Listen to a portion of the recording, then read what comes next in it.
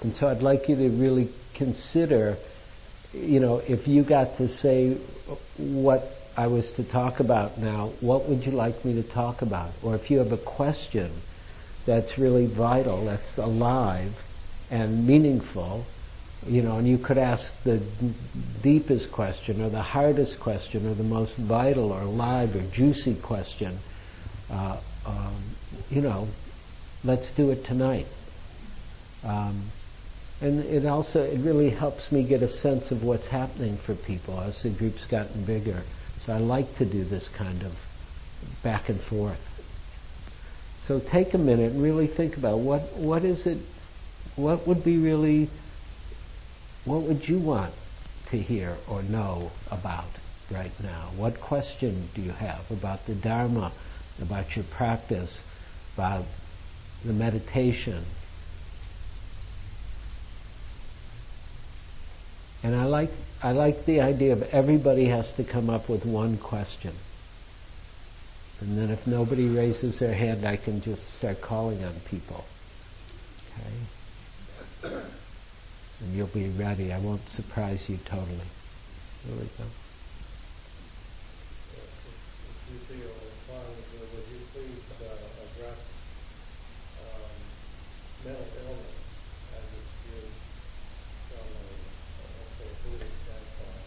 And in Western medicine, we tend to separate physical illness from mental illness.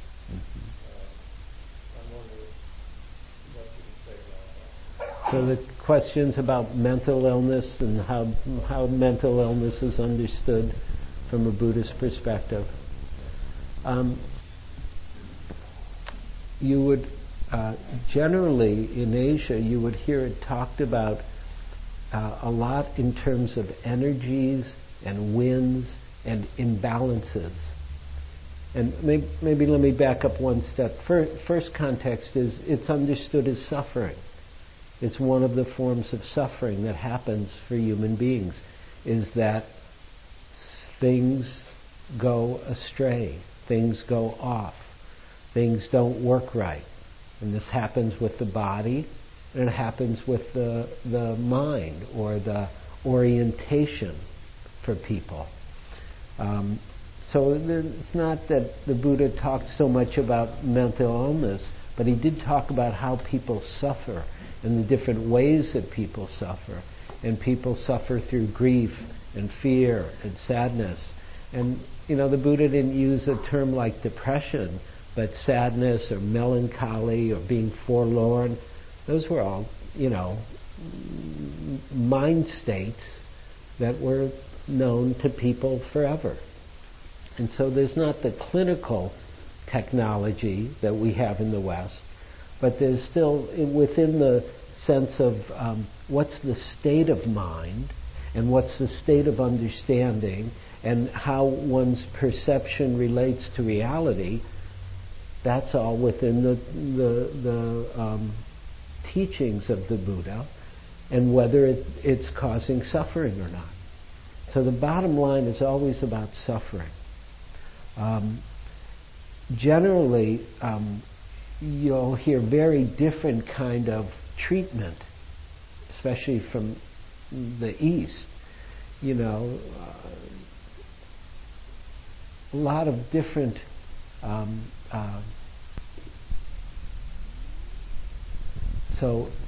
so in Thailand especially, there's a lot of fear of ghosts. And so we might have a, quote, mental illness of being afraid a ghost is after them. And, depending on the teacher, like Ajahn Chah, sometimes he would have them come and do metta practice and loving kindness practice to help stabilize the mind, calm the body, relax the heart, and then see that things are okay. Or sometimes he would do something more radical. He would start talking about, well, I think tonight you should go sit in the cemetery. In the charnel ground where the bodies are burned, where there's supposed to be a lot of ghosts. And so there'd be all kinds of interventions depending on the person and the relationship between the teacher and the person. And especially if the teacher knows the person, knows their capacities, or knows them well enough so that they might do an unobvious intervention, they would do it. And again, it's more in a community setting. It's in the village setting. And so it's different than here, where people, quote, with mental illness often end up isolated out and away and separate from. And it gives a different possibility for treatment when there's that kind of community setting. Does that give a little bit of an answer to what you're looking for? Okay. And I especially want to encourage people who maybe have never asked a question here tonight. You know, if you're shy, you can ask a shy question. You could be shy. You don't have to stop being shy, but you could still ask a question or come forward.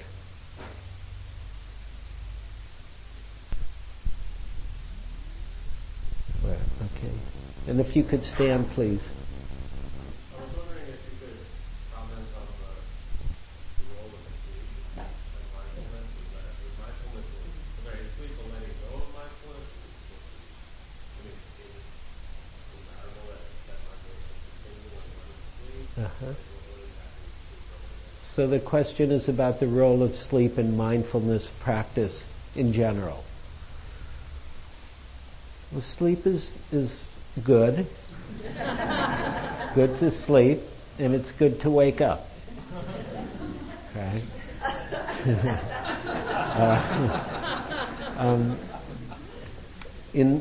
When you say in mindfulness practice, there are different forms that mindfulness practice will take. Like, you know, we're in a day-to-day form here of being in our lives. And so sleep becomes part of one of the important pieces for sleep in terms of mindfulness is balance. If you're working, you're taking care of family or friends, and you have a very full kind of modern busy life, then one of the things that will be helpful will be to have a certain amount of sleep just in terms of balance. It'll help your mindfulness be more imbalanced as you go through a busy day, if you have the appropriate amount of rest for the body. If you're on retreat, if you go on an intensive retreat, one of the things that happens quite naturally, not for everybody, but actually for many people, is that you start to need less and less sleep. In other words, so I'll go on retreat, and the first thing I do is sleep as much as I want for the first day or two, just to get over the jet lag of slowing down from the pace of life that we're at now and being on retreat where the pace of life is very simple, very slow. And so I'll sleep as much as I need to, and then after a couple days I start not needing, I might sleep a day or two normally, 7 hours, 6 hours, and then actually my need for sleep will go down. And then the sleep will be like maybe 5 hours or 4 hours sometimes. And certain teachers, sleep very little. Certain people, Ajahn Jumnian, who is just at Spirit Rock, he says mostly he sleeps a couple hours a night. He doesn't need, he's been practicing for, 45 years now, so he doesn't need a lot of sleep. But if you haven't been practicing for 45 years, it's good to get some sleep.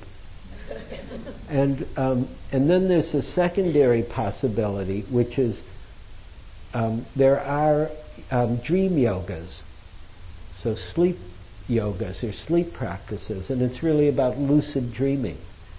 And in that kind of practice, from a meditative perspective, what one wants to cultivate is the ability to be aware one is dreaming, right? Wake up in the dream, and you're dreaming, and then be mindful in the dream. And that's a certain form of practice. And generally that it can happen for people in daily lives. You can do that. It's possible. It's harder. It happens a little more readily for people on retreat. So you're already practicing, 14, 16 hours a day, 20 hours a day sometimes. And then when you go to sleep, you make the intention to be awake in your dreams. And then when you do get awake, when the dream becomes lucid, then you want to be mindful in the dream.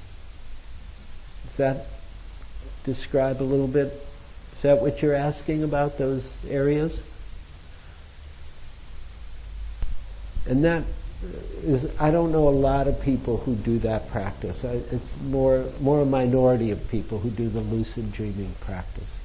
But it is possible, and probably I don't know much written about it. I know more in the Tibetan tradition. There's a really good book about dream yoga by Tenzin Wangyal, who's a Bonpo Tibetan master.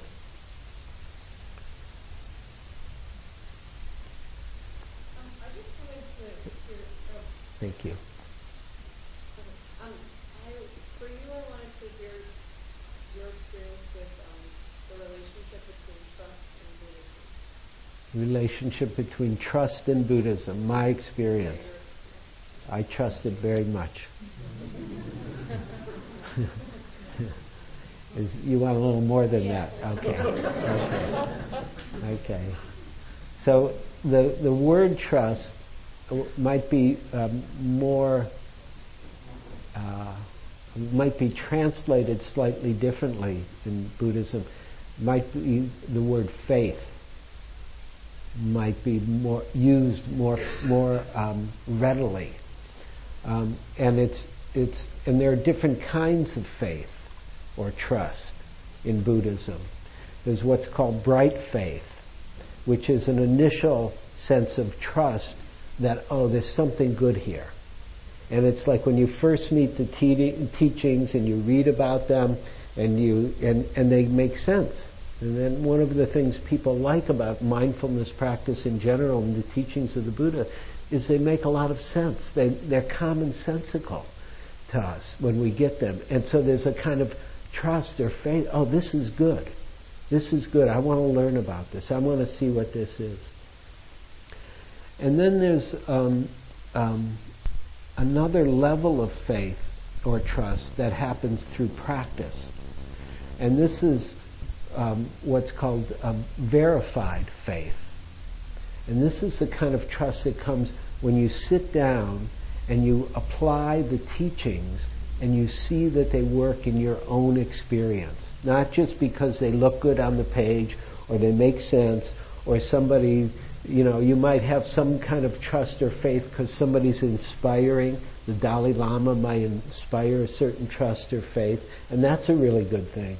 But it's not the trust or faith of verified faith, and that's considered the richest faith. That's the faith that'll take you through the difficulties, because that's the faith that you know, and nobody can take that from you.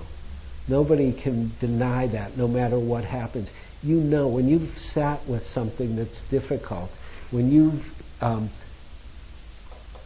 something's awakened in you, and that when that happens, even though it doesn't stay as a permanent state, nobody can take that away from you. That generates a tremendous amount of faith. When you hit a certain level of samadhi or relaxation, of concentration, and your body dissolves, and you see that the whole idea of being a person is a constructed idea, and that there's something here, but it's not just an idea, then there's a kind of faith that comes that's very potent, very beautiful, and very heartfelt. And that's a real trust in the Dharma. And then it's not just faith, or it's the heart quality. Both trust and faith really are about courage, the heart. And courage is a part of that. It encourages us. It gives us courage. And it gives us a certain kind of strength and power and love of the Dharma. Is that a little more what you were...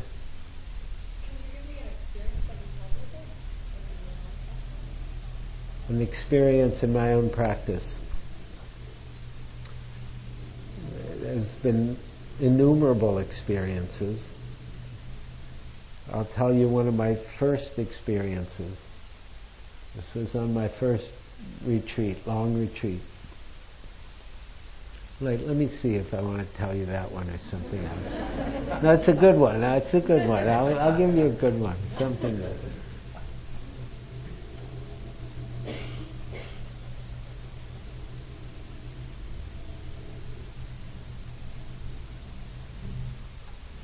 I'll start there and I'll see if anything else comes forward. So I'd been sitting for 4 or 5 days on my first long retreat, maybe 6 days. It was a 10-day retreat. And I was new to practice, and I was trying to learn how to do it, and I was having a tremendous amount of pain in my knees, and I was sitting on the cushion. And I was watching people get settled around me. You know, there were people there who had more experience, they knew what they were doing, and you could feel it. The people sitting around, they were like, I'm like, how are they doing that? I couldn't figure it out. And the instructions were, kind of, there was more encouragement to sit without moving. And so I made this little vow. I thought, okay, I'm going to sit one sitting without moving. And I hadn't been able to do that because of the pain and uncomfortable and itchy and, restless and agitated. And so I vowed to sit this one sitting. And I got up this morning, and it was probably the first sitting in the morning. And I was sitting, and and the pain in my knees got strong. And so I really started to do what I've been told to do, which is name it, note it, feel it, stay present with it, notice the reaction to it, note it, keep labeling it, pain. Then as you stay closer to the pain, you start to see, pain is quite a big word, that there's more refined, the awareness becomes more refined. And you can start to feel, it's not just pain, it's aching. And so you name it then aching, and then it's not aching, it's twisting. Then it's pinpricks, pricking, and then it's burning, throbbing, ripping, tearing, and I'm sitting with this, and I'm also noting my reaction. And my reaction is, I hate this, ring the bell, please ring the bell, shit, ow, ripping, and I'm doing the practice that is the, very traditional mindfulness practice of naming or noting what's happening as it's happening and staying present with it. And then I start to feel the pain moving a bit, and it's, that's interesting, it's moving. And then I can feel something starts to happen. And I didn't know enough to name it, but I could feel it like it wasn't so painful, quite so painful. It was still painful, but it wasn't quite so painful. And I'm still noting it, burning, throbbing.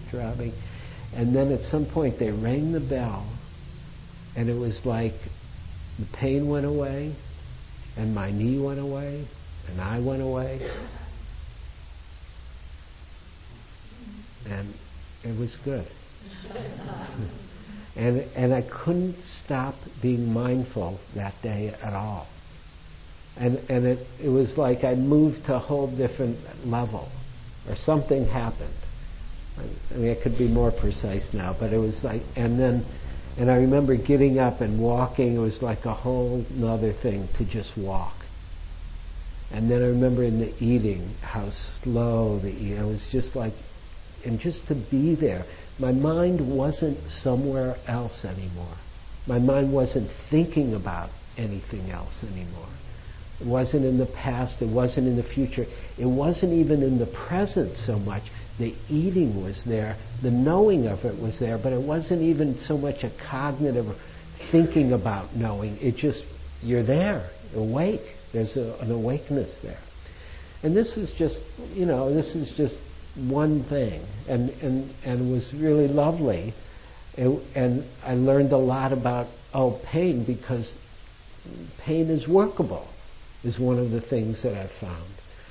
And then And so that gave me a tremendous amount of faith to like, okay, where does this go? Actually, first at the end of the day, I went to the teacher, Joseph Goldstein, and I told him what happened, and he was checking it out a little bit. And then I said, and I was very naive, I was like, am I going to be like this forever?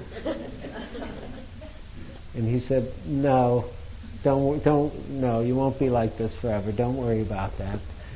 He said, but I'd like to get you on the 3-month course. And that was Joseph's response.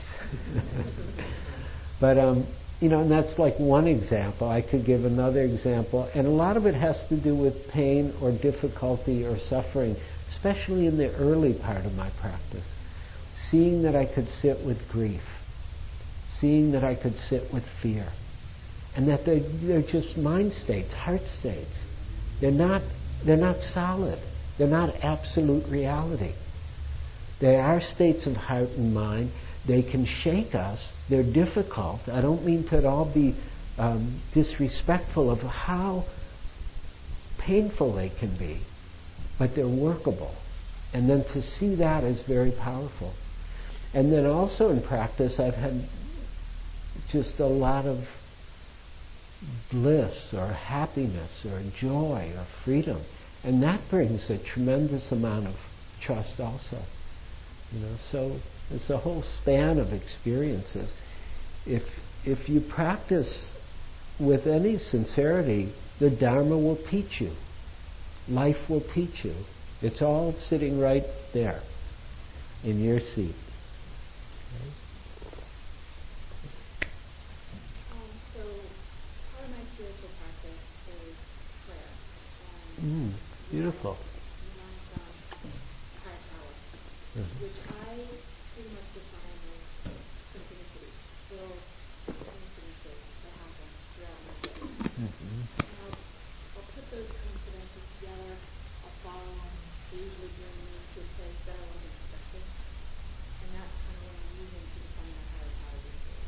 Okay. So is there any relationship between synchronicity, that concept of synchronicity, and the Okay, so the question, the context is that in terms of her practice related to both prayer and higher power, there's a sense of synchronicity that is very important to you, very valuable. I think there's not specifically that term. I don't know if that term was even coined at the time of the Buddha, synchronicity. I wonder. But I think... Pardon? Carl Jung, okay. So I think the term that would be used in Buddhism is karma. And karma is very important in Buddhism. And karma is often misunderstood. We have a kind of popular understanding of karma. And I'd like to offer a simple understanding, but one that I think is important. Karma means actions have consequences. That what we do has consequences. But what's important to remember, that's not the only karma. There's the karma of what we do, but there are other forces that are karmic forces that are beyond us. So it means we actually don't control everything, but we have some input into how things work, how things connect up, what unfolds. And the more in alignment we are both with ourselves and with the other karmic forces, then there might be certain kinds of synchronicity. That's a little bit how I would think about it. But there's another level to talk about it,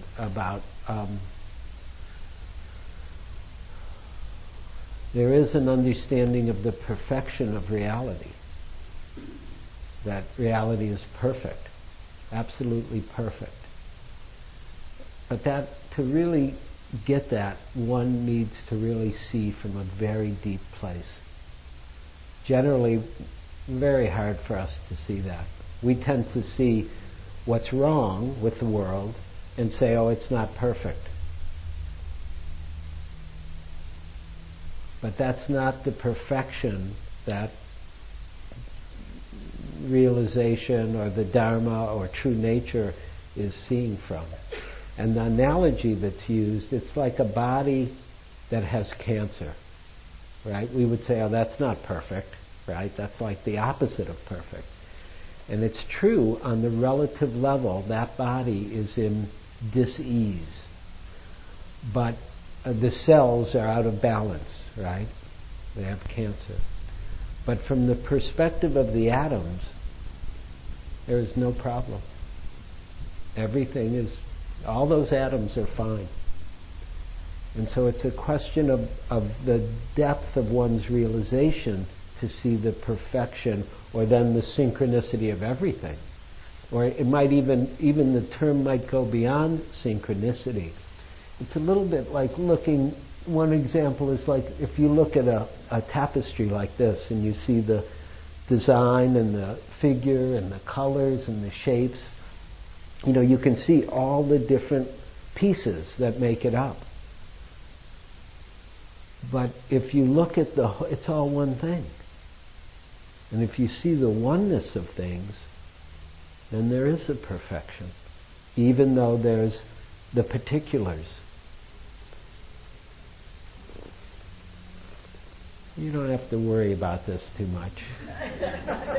But it's good to consider from time to time, because mostly we look from the relative perspective, and in the relative perspective, you know, there's a lot that's wrong. But from the ultimate perspective, I don't think we would say that. Does that give you some? Okay. Yeah. I was just wondering, kind of how do you, what's your maybe like thinking of how you really enjoy or love another person, but then you kind of, how do you love them fully and enjoy them fully without feeling attached to them? So, anybody have that question? You're not alone. It's a really great question, an important question, an important practice. So one of the things that's really helpful, if you want to love somebody and not be attached to them, is practice meditation. In other words, practice just sitting by yourself and learning how to be with your experience and see it come and go. And to see the nature of experience itself, so that you're not even trying exactly to not be attached. Much more the idea is, oh, let's see what the truth is, and then come into alignment with the truth. And from that way of thinking, when we see the truth is we can't hold on to anything. And when we really understand that in a very deep way, it makes it much easier to not be attached. A lot of times people hear the teachings of non-attachment, and they're beautiful and important teachings, but then people try to do it mechanically. Like, okay, I'm not going to get attached to this, even though my heart, right, like all I want is this, these flowers. I have these beautiful flowers, and I just love them, and I want them, and I want to keep them near me. But no, I should not be attached, so I'm not going to look at them, and I'm not going to smell them. And the problem with that is then we cut off from our heart. And then we never really learn how to hold things, embrace things, love things fully, and then learn in the process the truth that those flowers are not going to stay, no matter how much I love them. Those flowers are going to come and go, as is the nature of everything in reality.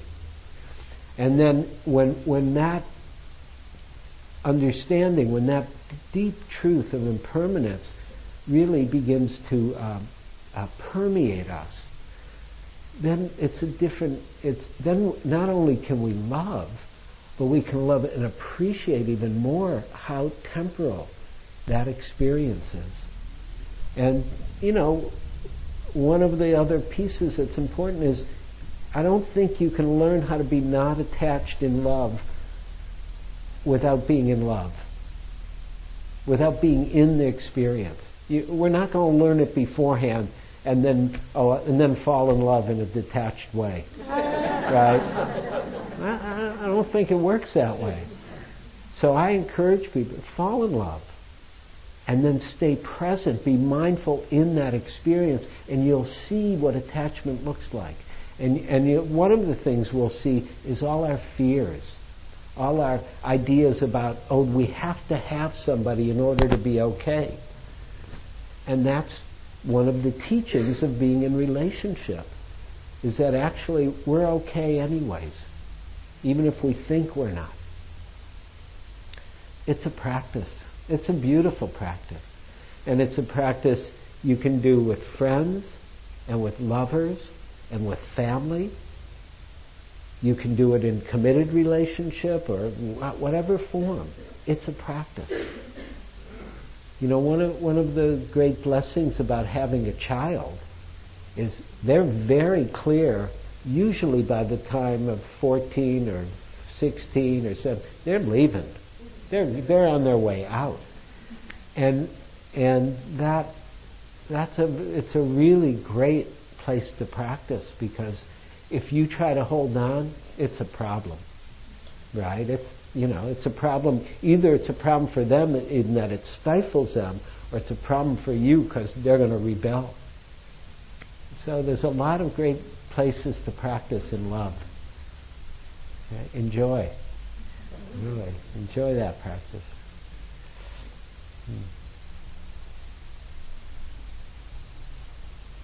And there's a nice book by Thich Nhat Hanh.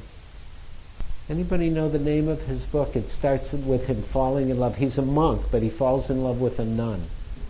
And it's beautiful. It's just beautiful, because he's so honest about it. About how he says it's something like this. He saw her, and saw her coming up the steps, and then she went in, and he was, that was it. He was taken, and he said something like he went back to his room, and he said, and my meditation was disturbed. Like he just couldn't follow his breath right then. And it's a beautiful book. Does anybody know the name? I can't remember the name. I'll try to find it for next week. I just wanted to sort of ask the other side of that question, because when one or another person in a relationship is really attached, Right. how that sort of makes the other person want to push them away, and how it just seems like that's sort of a natural human interaction of just pushing forward. And is there you can work on being non-attached. How do you also work on being reactive? Non-reactive. Okay. So the question's about what's called in psychology, the pursuer-distancer phenomena in relationship. Like one person's coming forward or attached, and the other person's going away. And then the first person, all of a sudden doesn't care so much, and then the other person starts coming forward.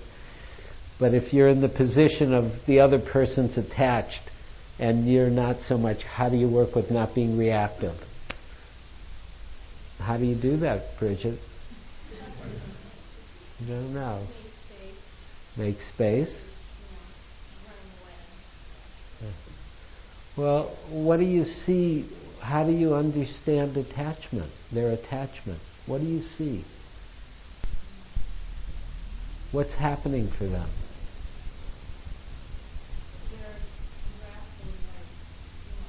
They're grasping, right? It's uncomfortable to see it.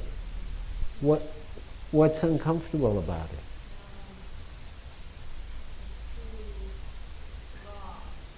It's very raw. So, one of the things that's really helpful when you're having a reaction to somebody, it's good to see as clearly as possible, what are you reacting to? And then to see, and then to ask this question, are they suffering?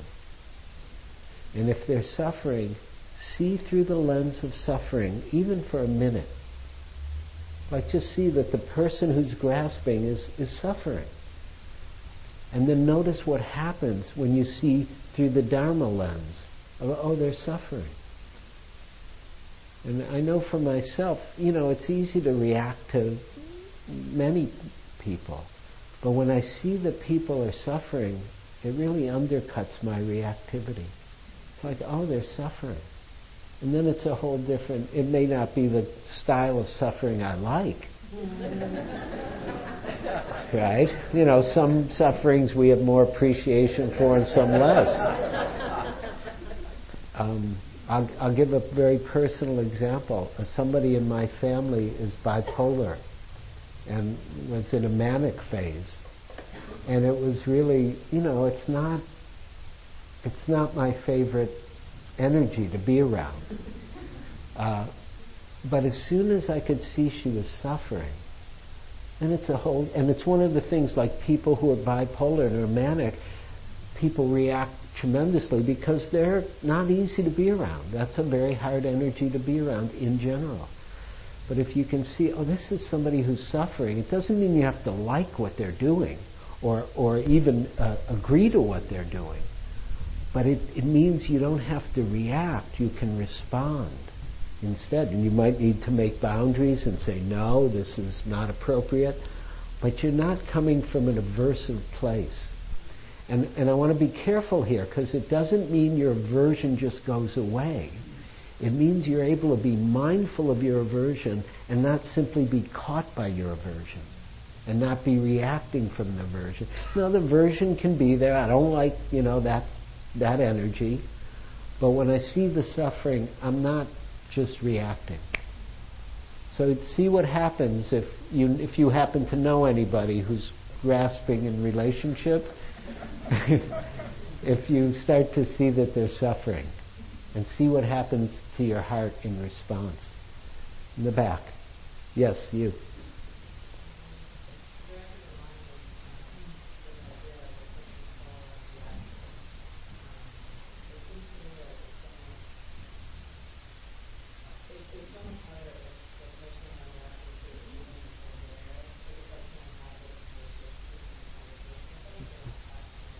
Right. Right. Right.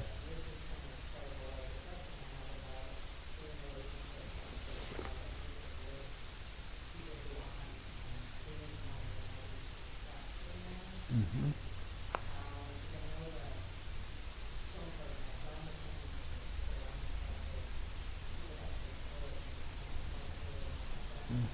Mm-hmm.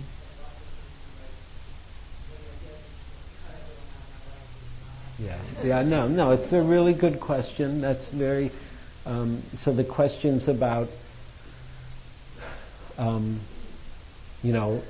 is it to practice with people who aren't practicing, or be in relationship with people who aren't practicing, and there's the encouragement to be with like-minded people in the Buddhist teachings and people who practice, and the value of that, and am I supposed to cut everybody else out?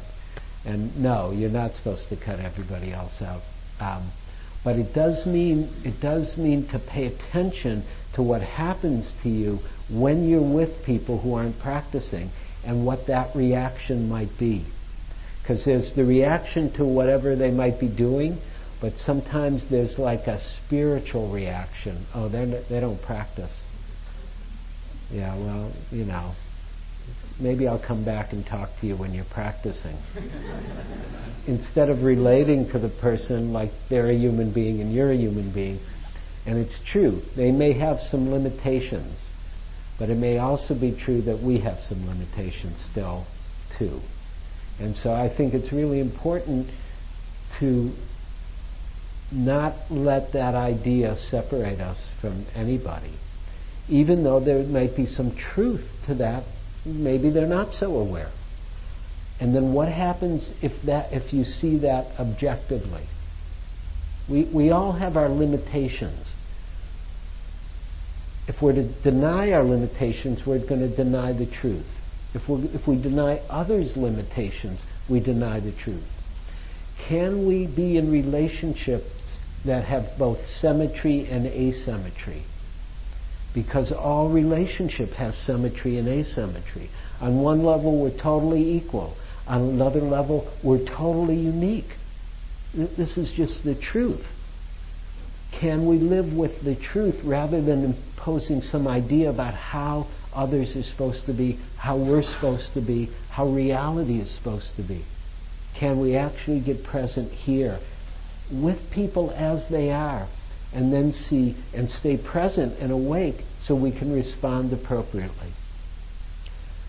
In terms of more intimate relationship, maybe you don't want to be in intimate relationship with somebody who's not practicing. But even that, every relationship has its pluses and minuses. You know, the nice part of practicing with someone, being in relationship with someone who doesn't practice, is you might have a broader range of perceptions at times, a broader range of understanding, of input. And of course, the plus of being in relationship with somebody who practices is you have a shared understanding that is very beautiful. So I would be very careful about making any artificial boundaries, but being willing to look at the truth of each person, including ourselves, of the limitations that we all have. Maybe one more, way in back, yeah. A question of shame, the way we commonly use it, to comparison about something that we've done that just massive, total lack of mindfulness. And Wait, you're saying being ashamed because you had a total lack of mindfulness? yeah. Don't do that. No.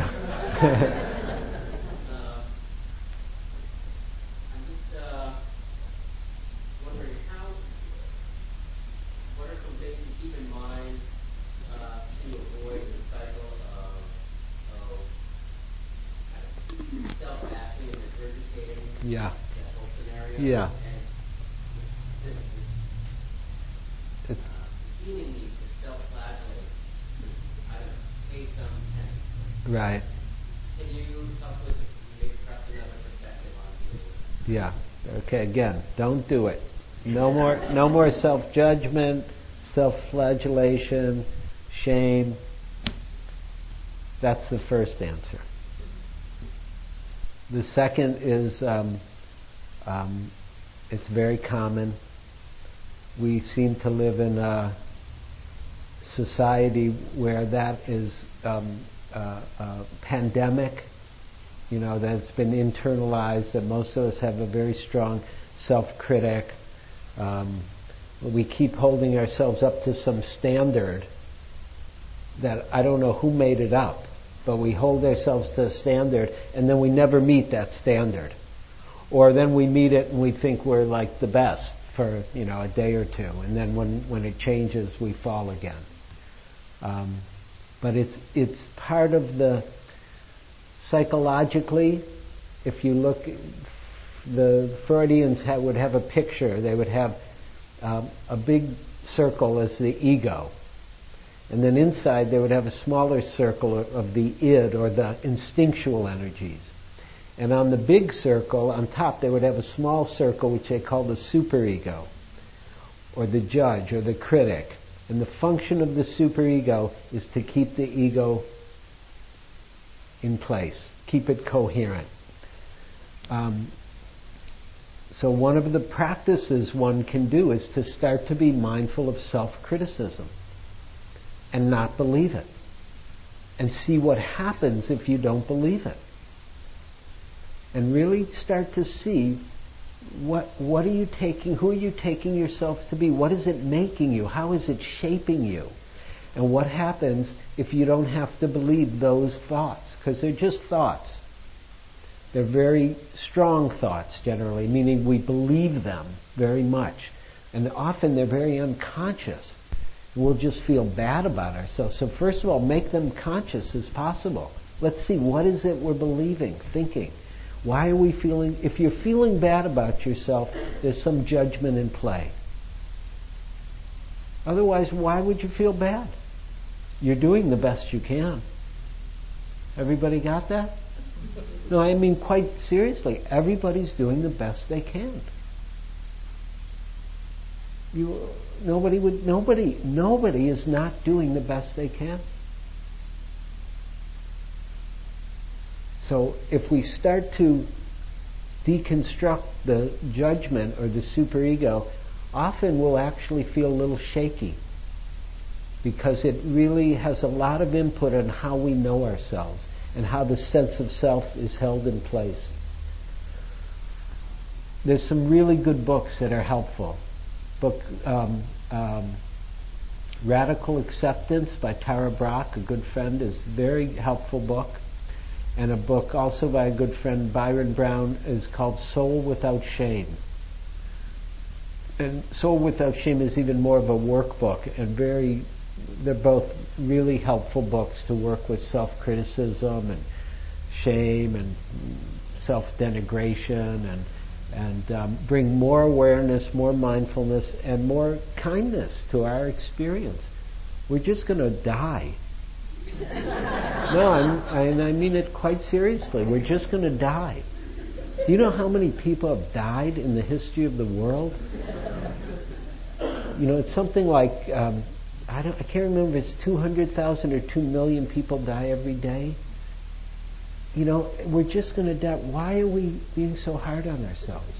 Really. It's an interesting contemplation. And I don't mean to be nihilistic, but to just start to see, maybe this criticism is not the way to freedom. Maybe it's not the way to mature or to learn more or to develop more, which it tells us it's going to help us do. We're going to get better. We're going to be right. We're going to be more acceptable. So the contemplation of death can be a very important contemplation in starting to see how do we really want to live our lives. So we need to stop here. Let's sit for a minute, please. Thank you for listening.